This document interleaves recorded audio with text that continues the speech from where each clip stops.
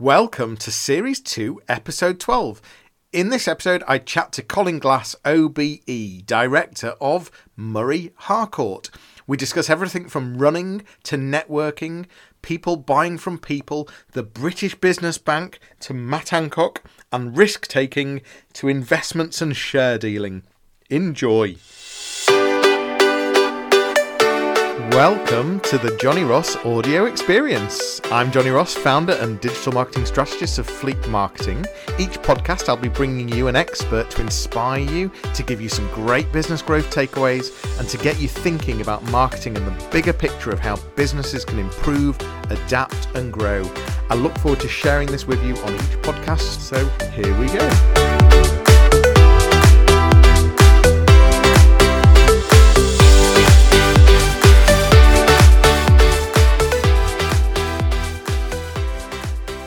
Hi and welcome to another live Q&A. Today I've got Colin Glass OBE, Director of Murray Harcourt. How are you, Colin? Yeah, I'm fine. Thank you very much, Johnny. Delighted to have you here. I mean, you know, when I first got to know you, you've got an accountant background. That's your big skill. I've still got you, don't worry. That's your big skill. But you know, the more I've got to know you, your expertise in business is immense. You've got so many experiences. You were thrown into the deep end at a very young age. Is that right? Well, yes. I mean, I've got a very obsessive personality. So in the late 60s, early 70s, I was very, very interested in the stock market and always wanted to get involved in the public company field, which eventually I managed to do.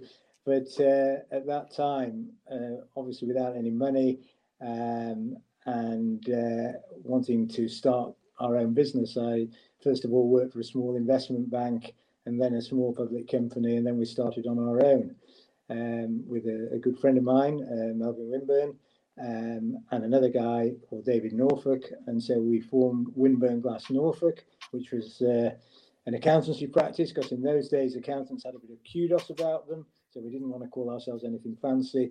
But I suppose our USP was the high risk approach, where we were prepared to roll up our fees, which was a euphemism, and a lot of cases have write them off, and take small equity stakes in the businesses that we were helping and go on a journey together.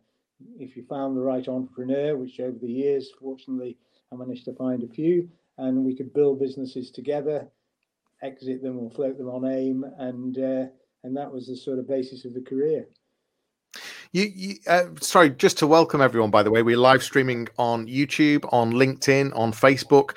This is also going to be a podcast as well, so you might be listening to us right now. It's great to have you all here. I've noticed that we've got some comments on Facebook already. We've got quite a lot of viewers on LinkedIn. If you've got questions for Colin, please do ask. Chris Rabbit has just said good morning. We've got someone on Facebook saying morning, good to hear from you both. But if you've got questions for Colin, please do ask. Colin, you said that accountants used to have a lot of kudos. Does that mean that that's not the case nowadays then? No, I don't think it has. Nowadays, the world has changed, and you probably read in the press, especially the big four, have got into bother quite a few times on a regular basis, but they seem to get through all that, whereas smaller firms, their knuckles get well and truly wrapped if they step out of line in any way. But no, the world has changed. Mainly the media have made it more accessible to know what accountants do, what entrepreneurs do. And so, as I say, it's a different scene now. The ecosystem, to use that word, is different, especially for small companies, SMEs. Yeah, that's how it works. Welcome to Tim Kitchen, who's watching us. Morning, guys. He says, and Phil Fraser. He's asking a question which actually, to be perfectly honest, I was about to ask you anyway, because you talked about stock markets. It piqued my interest. I like to have a play with stocks and shares. My father got me into that at a very young age. Phil's asking, what is Colin's best investment and worst? Well, that's a good question. it's hard to tell, but one of the best investments was in a company called Imperial Energy, which there was a very charismatic lawyer in Leeds called Peter Levine, who had interests. He was a Russian speaker and had interests in oil in Russia, and he put these interests together into a company called Imperial Energy, which was on AIM to start with, and started literally with a small base, and ended up selling out many years later. It started at 25p, and I can't remember how much it sold out for, about £12 per share some years later. But you always talk about your winners, not the not the losers. I don't know what is my worst investment. I can't think. Yeah. You're so good that there's not been any at all. No, there's been plenty. So, well, I mean, you say yourself you've been through lots of ups and downs with different businesses over your career, and all of that has given you huge amounts of experience. We're going to talk about your prolific networking. You're very prolific at networking. You also talk about what makes businesses work. You very much believe that it's all about people as well, and I'm sure you must have a lot of insight on the financial side of things. Being I only recently found out that you're a non-exec director of the British Business Bank. So, but before we get into all of that, I just want to understand a bit more about Colin and how what made you become an accountant. Well, I wasn't very good at doing maths, physics, chemistry at school in A level, and I really didn't know what I was wanting to do. But as I say, one of my closest friends, Melvin Wimburn, had gone directly, as you did in those days, into doing accountancy. And he got me interested in the stock market, and I suppose indirectly through that, I thought I'd do this degree in accounting, and that's how it really started. But it wasn't the accountancy. It's a great training. It's great training for people, especially in those days. And you were very hands-on with small companies, sort of doing the basics and learning about the companies. So it was really good training. But my interest, as I say, was more that I wanted to become the next Jim Slater. For those old enough or who want to look in up, Jim Slater was a great investment banker. In the 60s and 70s, Slater Walker Securities, and built a whole empire by finding sleepy public companies who we could approach and say that I'm going to revamp you, I'm going to remarket what you're doing, let me in, and I'll show you how to raise the share price so everybody benefits. That was it in a nutshell. Eventually became the unacceptable face of capitalism.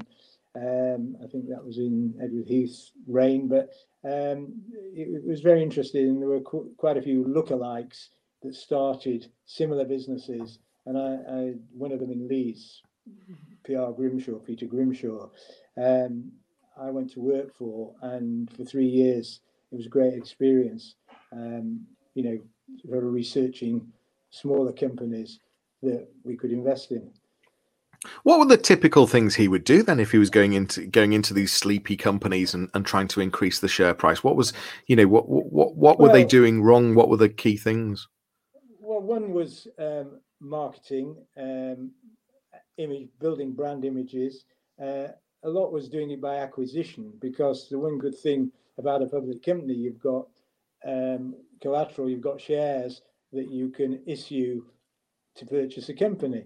And this is what happened. And so you could build quite big conglomerates by starting with a small publicly quoted company, especially going back in that era, and build substantial companies. Peter Grimshaw's was a sleepy company in Ossett called Windsor and Firth. I remember, don't ask me what happened last week, but I can remember that, Windsor and Firth. He renamed it Grimshaw Windsor, and started to acquire. It was in the sort of DIY area, and acquired similar companies and built up quite a big group, of which his main investment bank had a holding. He also used to manage portfolios of very wealthy individuals, and he put part of their shares, part of their portfolios into the shares of the companies that he was investing in. So it was good while it lasted. So it's a bit of having the right names on the board, having but a big part is actually looking big. So that brand you talked about, that branding there. Actually, it's making sure that from the outside in, it looks like a serious, big, professional company. Is that what you're saying? Yeah, absolutely. I mean, that was one of the ways to get it noticed, particularly in the stock market. I mean, let's be honest, most people are not that interested. Most investors who dabble in the stock market, not the professionals so much, but they're more interested in what's going to happen to the share price. All the rest is, to some degree, peripheral. They're not going to delve into it. Some do, obviously, and that's private investors, and obviously the funds do that. But at the end of the day, it is how you can leverage the share price. And part of this was image, particularly in this area where he was, in that era, he was really well known. And he bought into a number of companies. One was called Pennine Motors. I can't remember what it was called beforehand. It was a sleepy motor company. And then he got sort of distributorships for the most modern cars, and it was sort of self-feeding, and it became in its own right a good company. One of the early businesses you were involved in, I think you were really thrown into it with creditors chasing you and all sorts of things. What were the experiences that you got out of that? You were thrown in the deep end with that, is that right? Yeah, very much so. That was when I was working for Coke Sportswear. It was a year after I'd left Grimshaw's, before we started on our own. And it was the time of the oil crisis in where they were talking in the press about petrol rationing. In fact, they actually issued petrol coupons. They never, I think, put them into use. And Geoffrey Cope, sadly, who passed away last year, he was really entrepreneurial, a real character, and I learned a lot from him.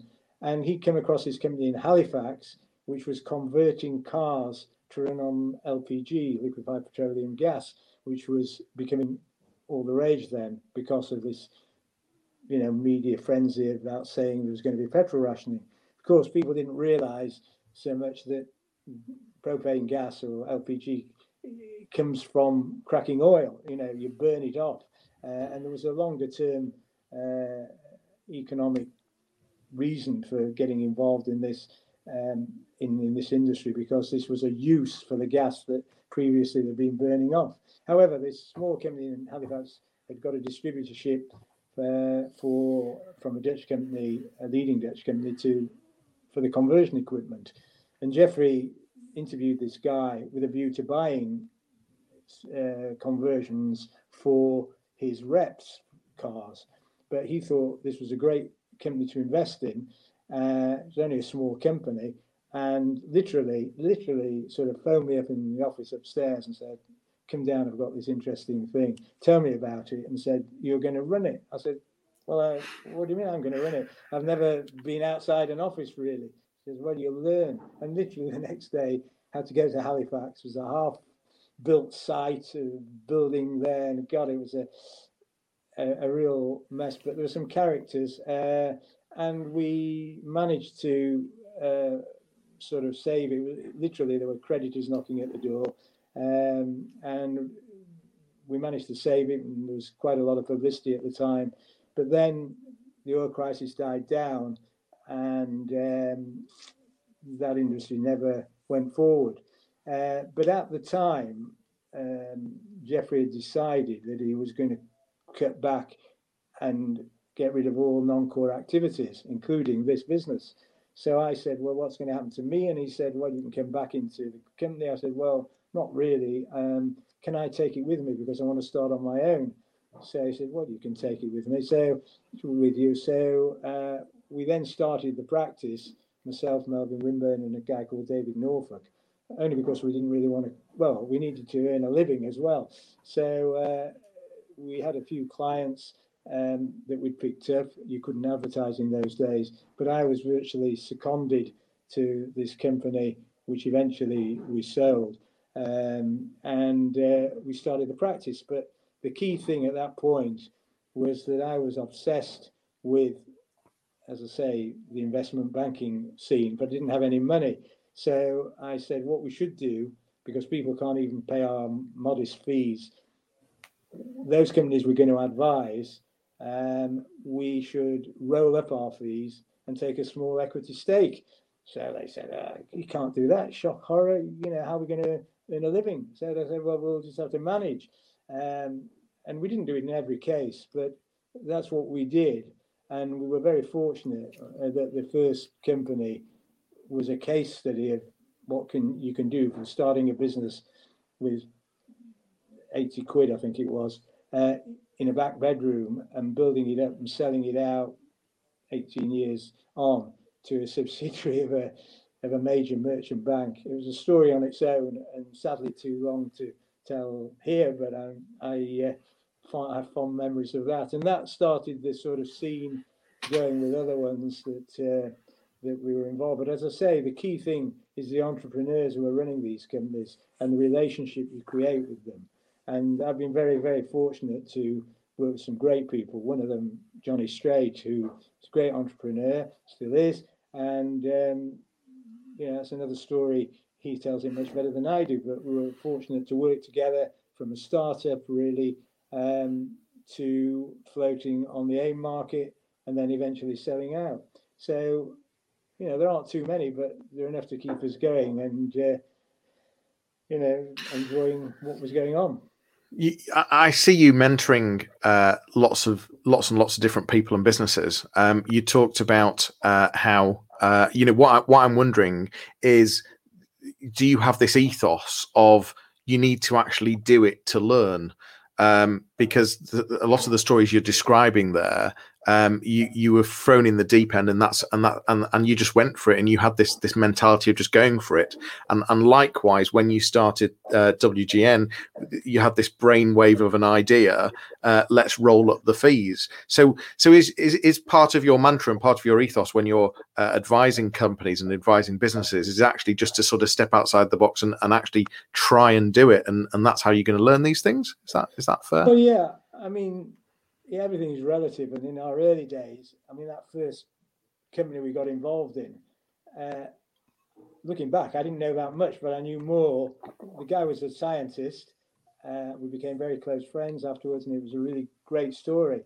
But, on the finance side, which I was sort of part-time FD, going around to his house in the back bedroom, writing up the books, and it's a good story. But as you go on, if you're keen, you learn as you go along from people, from situations you're in, and you can pass those on to the next people. I think you said Phil Fraser's on the call, but I know he's had similar experience. You go through building up a business, and you can pass that knowledge on and your experiences, and that's what I try and do. And the other thing is very, very important is leveraging your contacts. You make a lot of contacts. You talk about networking. Well, we're gonna talk about your networking, and you can pass those on to people, to mutual benefit. Talking of Phil, actually, he's wondering what the most profitable roll-up contra fees deal was. Oh, come on, Phil. I might tell him privately. No, but we're fortunate. There's high risk, and everybody will tell you this. Business angels, if they're honest, experienced business angels, will say one or two investments will pay for all the others that don't make it. And it's the same with venture capitalists. It's always the same. There's only a few that will make it. And those are the ones you read about, and those are the ones that save you bacon, as you move forward. But, literally the time, our time and expertise, if you like, is our currency. And we, over the years, have had to write off probably millions. But, at the end of the day, some have been very successful, running those good terms. I've got a Facebook user wondering about your talented investments, and they're saying, is it better for individuals? Would you believe it is better for individuals, property or pensions, to invest in properties or pensions? I've never really been involved too much in property, but I do believe in pensions. Although again, that's changed. When we started off, thank goodness, from absolute scratch, I made sure in those days the tax advantages were greater. I made sure I put the maximum percentage into pensions, and thank goodness I did, because 45 years on, at least it's a decent pension fund. Because when you're self-employed, as I say, nobody owes you a living, and you've got to do it all yourself. And all the sort of salary-based pension schemes that you get in big companies or in the civil service or what have you, that's fine. But if you're an individual, you have to do it. But pensions is another subject altogether.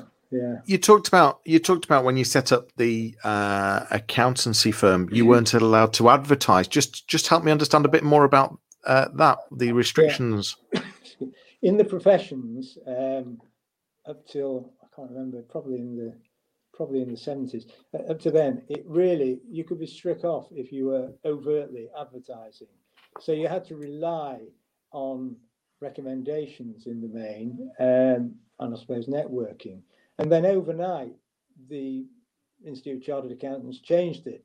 And I always remember that week, because in the Financial Times, all the big PwC, to the Pricewaterhouse as they were then, and KPMG and Deloitte, massive adverts, whole page adverts in the FT. And then after a couple of weeks, they all faded away, because ultimately that isn't the way you get clients, for sure, and shouldn't be the way. But at least you weren't likely to be struck off by inadvertently or openly trying to advertise and get clients that way. So the professionals were very old-fashioned in the way. The lawyers were the same, and then it all changed, and it has changed dramatically. And has it gone? Has it? I assume at the time it was a good thing, but do you wonder if it's all gone a bit too far now? Well, yeah, because some professional firms take an interest in it. They're very, very good at their marketing. Well, I wouldn't know how cost effective it is ultimately, because it's a long-term play. But the best way to get clients is by recommendation, for sure. But then you've got to put yourself around and not try and be selling. You've just got to build relationships, really. And before we get on to building relationships, I just wanted to ask you about the British Business Bank. I mean, first of all, how did you even become a non-exec director? I believe you're only allowed to be one for 3 years. Are you disappointed that you're not a non-exec right now with the whole Sybil's and all the other loans that they've been throwing out? I guess it could have been an exciting time, I'm not sure, or a nerve-wracking time. It was, I must say, it was fantastic getting the opportunity, which came completely out of the blue from a well-known firm of headhunters who I don't really deal with, but the guy was a really nice guy, and I'd come across him before. And out of the blue, he got in touch and said, look, there's something here. He knew I'd been a non-exec in some of the AIM companies where we'd taken, companies to AIM, and I'd remained as non-exec. And he said, look, there's something here. It's called the British Business Bank, and it may be up your street, because their aim, it's a government organisation, and their aim is to get funding into small companies. I said, absolutely. I said, I'm interested. I knew nothing about it. And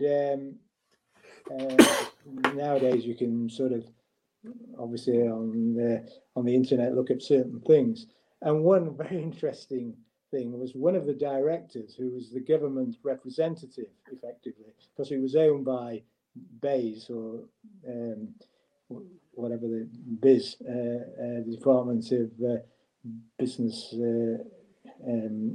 at that time. And I looked at this picture of this guy and I thought, I've met him before. And then I remembered one of the companies I've been involved in had won the Queen's Award. And we then got a visit from one of the ministers, and his civil servant was this guy. I called him a bag carrier. So when I went in for the interview, 4 interviews with 4 different people, I thought, I'm not going to mention anything for once in my life. And I didn't. And he looked at me and he says, haven't I seen you somewhere before? And then, we got friendly. But no, I went down. There were 4 interviews: the chairman, the CEO, the senior non-exec, and was government representative. And because I wasn't desperate for the job, I think I was relaxed and enjoyable, and I got offered it. And I think mainly because, first of all, they have to have diversity, and I was from the north, and I was involved in very small companies, which was the essence of where they were trying to get to, whereas all the other board members who I subsequently found, great people, and I learned a lot, and very, very nice people. I'm still friendly with them. They were really from either big companies or banks and what have you. And this was the first board they had put together after starting the company, which was an initiative from, I think, in the Lib Dem arena when there was the coalition on. So we had the initial board meeting, and then the board meetings were entirely different. Believe me, you can imagine part of the government. It was very exciting, and I met a lot of interesting people, including Matt Hancock when he was the junior minister, business minister.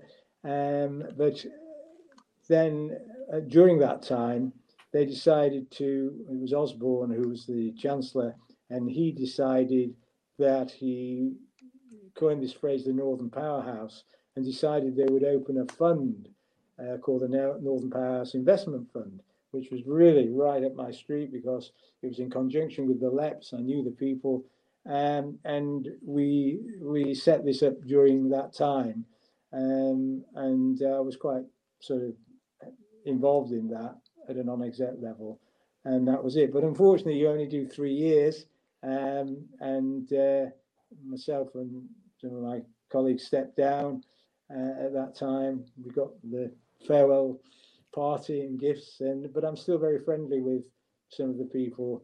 The CEO's just left, Keith Morgan, but the new one, Catherine Lewis Latour, came to the bank when I was there. So it's really good still being involved.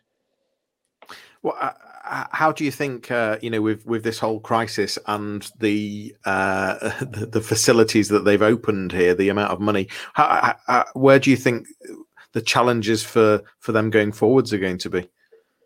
Well, first of all, I think fair dues to the Chancellor and the government, the way they moved first to the civils, but then they found, although they were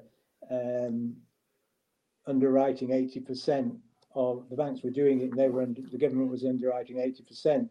The banks were still nervous, and they were making a bit of a meal of it, and so brought in the bounce back loan, which has tipped it the other way. It's fantastic insofar you can get it in if you qualify within a day, a couple of days. But sadly, as always happens in these circumstances, there's been some fraud by a small number of unscrupulous people, and right this minute, HMRC haven't got the time, or the government haven't got the time to look into it, but I'm sure there will be a day of reckoning.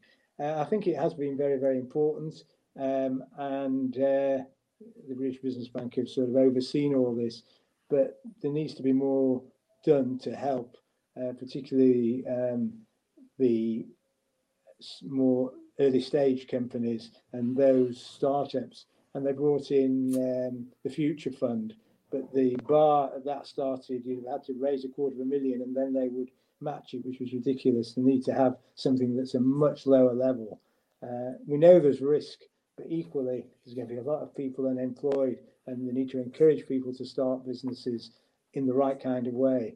There used to be the enterprise allowance scheme some years ago, where I think they paid £100 a week to people who were going into business.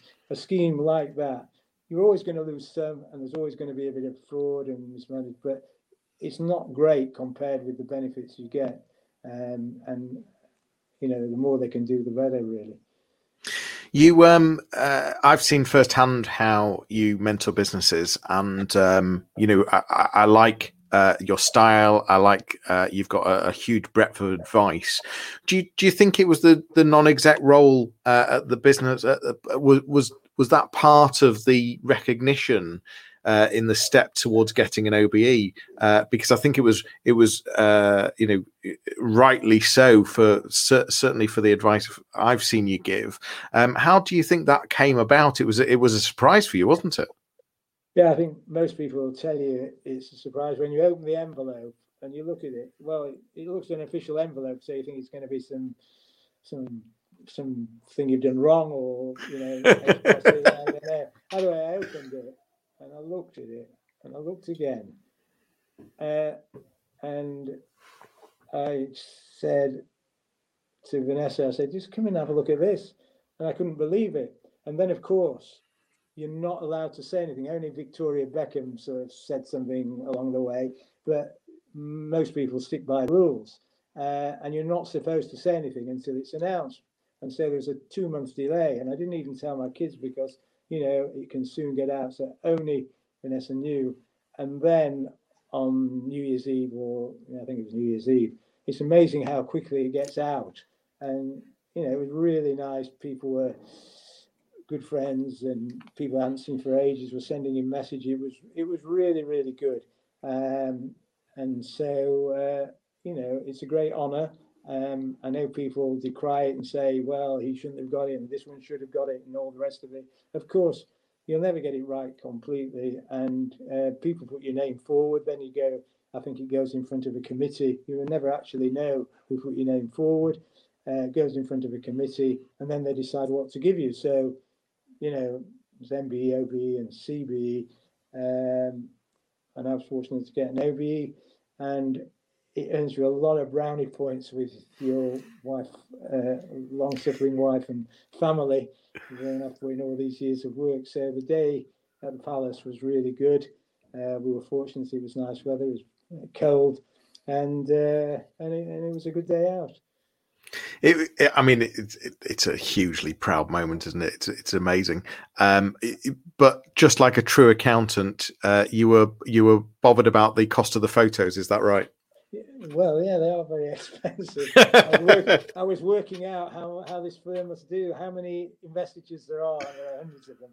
So it must do, and you can only go to this firm. But they've got it worked out to a T. So when you come out, there's groups of them there. I mean, it's amazing, and it's got to be like that. And they know exactly what photographs to take. And I can't believe anybody doesn't get them, regardless of the cost.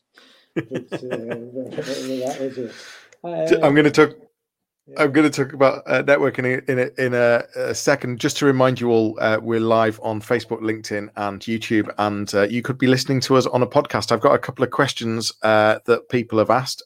So Adrian Wilson's just put that photos are a great investment. Funny that he's a photographer. We've got a couple of people on Facebook asking a question. Colin, if you were to be the judge on The Apprentice, and the team from Dragon's Den were your contestants, who would you most likely employ? There's a question for you, isn't there?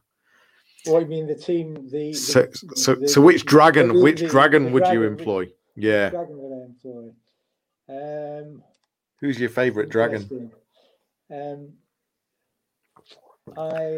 Is it Peter or Deborah, or are we far off? No, well, I think ultimately it is Peter, because I think he sticks to the business side of it, and he's pretty hard-nosed generally, and I think on balance. But look, it's a reality TV program. I've had a couple of businesses I've been involved with, one in particular that went on. I would never recommend anybody to go on it. But on the other hand, if you're up for it and you've got that kind of personality and you're prepared to be ritually humiliated, it's great publicity.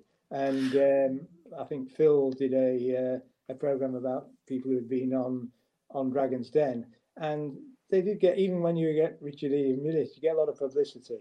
And it just depends what kind of personality you've got.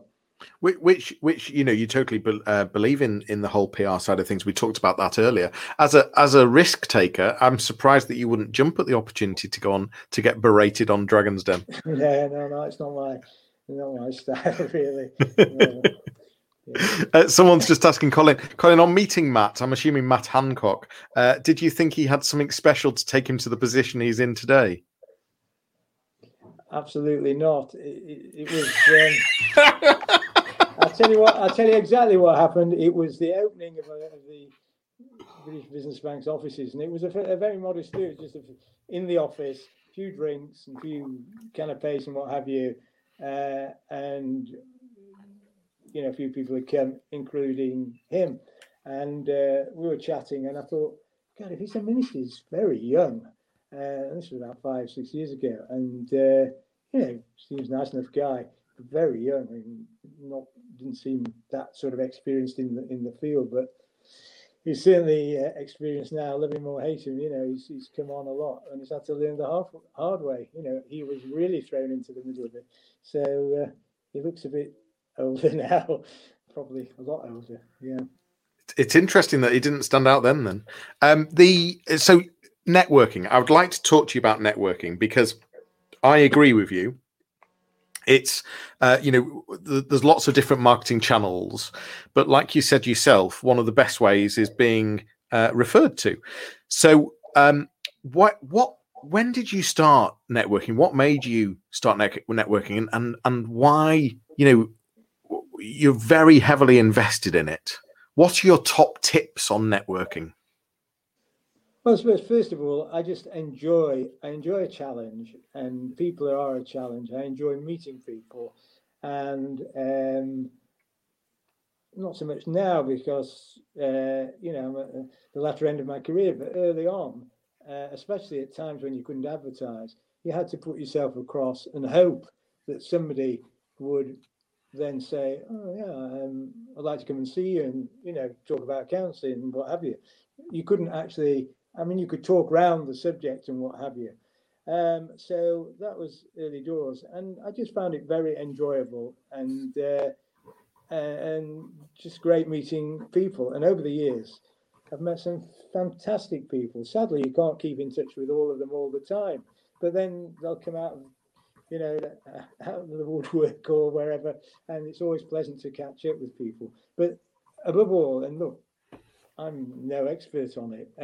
There is a guy who is fantastic, and he's made a business out of it, a guy called Will Kintish. And if anybody, especially if a firm wants to engage him, I would say he is absolutely great. A lot of it is common sense, but he puts it across very well, and he runs courses, and he's got a very nice way about him. And he was an accountant, or he's an accountant, and what have you. But it's all about building relationships, and the worst thing you can do is try and sell. And there are some cases where you go to a do and people are overtly selling, some a bit more covertly. Ultimately, you always want to build a relationship because you want some mutual business at the end of the day. But you've got to be straight with people. But above all, just enjoy it and try and find ways that you can have mutual interests, or just try and help people as well. Not everything is about charging a fee. You can help people, and then hopefully it will come and pay back in due course. Are you a firm believer that people buy from people? Oh, definitely. Yeah, definitely. I think the smallest way. My wife has just had 3 quotes from somebody who needed to chop a tree down, and she described the type of person, and we went for the person who wasn't the cheapest, but he just came across and was trying to be helpful and came up with suggestions. You can be cynical about this and say, well, it's the way to get the business, but it is about personalities and how you gel with people. But I've also dealt with people that I don't particularly get on with, but equally, in business, you've got to sometimes do that. Are there any things that you wouldn't do at a networking? So you talked about you wouldn't sell. Anything else? Any tips that you'd avoid? The other thing, which is the hardest thing, and everyone will say the same, is getting away from people. Not some because you definitely want to get away from them, but others because the whole point is networking, getting around. So it's best to be upfront, and some people are better being upfront than others. And the other thing, which is less difficult, but is breaking into a group. You find more and more people are doing this, and now also I think some younger people have been told by their firms, you've got to go out and network. And I, particularly with young lawyers, and really young ones compared with me, they've obviously been told to go out there, and some really just haven't got the personality for it, and not really enjoying themselves. You can see this, but that's it. Of course, it's a whole new area. Sorry. No. How do you break away from when you find yourself in a conversation that you really don't think you want to invest your time further in? Any top tips on what you'd say? The best is to be upfront and say, look, we're here to network, so good to meet you. I've got your card or something, and then just move on. But sometimes it's not so easy to do that, and I like other things. But the best way is that. I like it. And how do you choose? Do you give yourself a particular goal or a particular, how do you make sure that you're efficient or productive when you're going to a networking? How do you pick networking groups? How do you make sure that you're being efficient during those? Well, to be honest, I've never measured it like that. I suppose you should really. I think what I do wherever possible. I did a lot and it's quite demanding. You do need some help. Is I do write to them, email them, I should say, afterwards, to say genuinely good to meet you, and tell them a little bit about what I do, and leave it to them then. That often leads to separate meeting, a one-to-one meeting or whatever, and it doesn't happen overnight. Sometimes they'll come back. It's a long play. Colin's voice has gone a bit robotic there. Hopefully we've got him back. Have you got it back? Hopefully we've got him back. But yeah, I think I got the gist of that. And you're saying, try and be as productive as you can be. Colin, you're a keen runner as well. You run how many times a week do you run? Well, since lockdown, I've been running probably at least 5, probably 6 days sometimes. But I'm coming to the end of my running career, which, I'll say back to the obsession. It was a friend of mine, actually, it was a small client who I think was equally obsessive. And he was talking about, this was back in the 80s, I think. Running a marathon, and I was playing rugby at the time, so I thought, well, I'm reasonably fit. I'll have a go at this, and then I realised it's a whole different ball game. It was the Leeds Marathon, and they changed the course a number of times, and it was a horrendous course, starting from Roundhay Park, going into South Leeds, and then eventually up through Headingley, back along the ring road, back to Roundhay Park, 26 miles.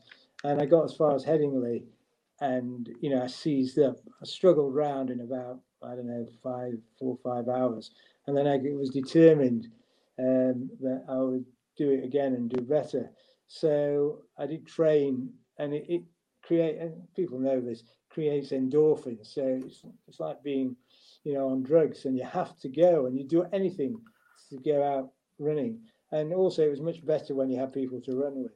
So, I could ring people up and go out and run people, and that's it. Finally managed to do a marathon in 3:16, which I was quite proud of. But there we are. And you did an amazing time in the marathon as well, didn't you? Well, that was, 3 hours 16 in London, I think in 1986. 3 hours 16. That's brilliant. I'm going to bring this to a close, Colin. You've gone quite robotic, but I think we were pretty much at the end anyway. That's what happens nowadays with the reliance of online broadband. But it's been absolutely delightful, Colin. Colin, if people listening or watching wanted to speak to you, where's the best place to find you?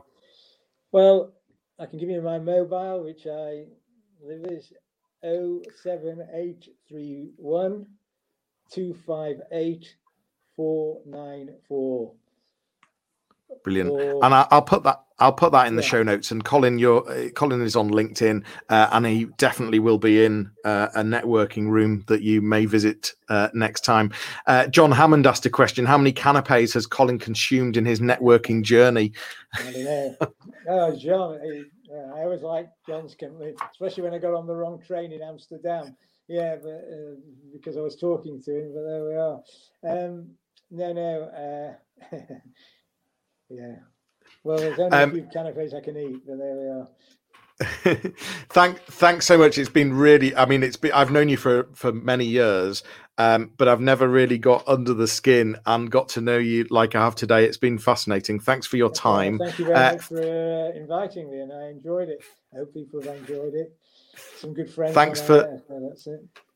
Thanks for watching. Thanks for listening. Thanks for your questions. Right. Please make sure you subscribe for more, and we will see you next time. Take care.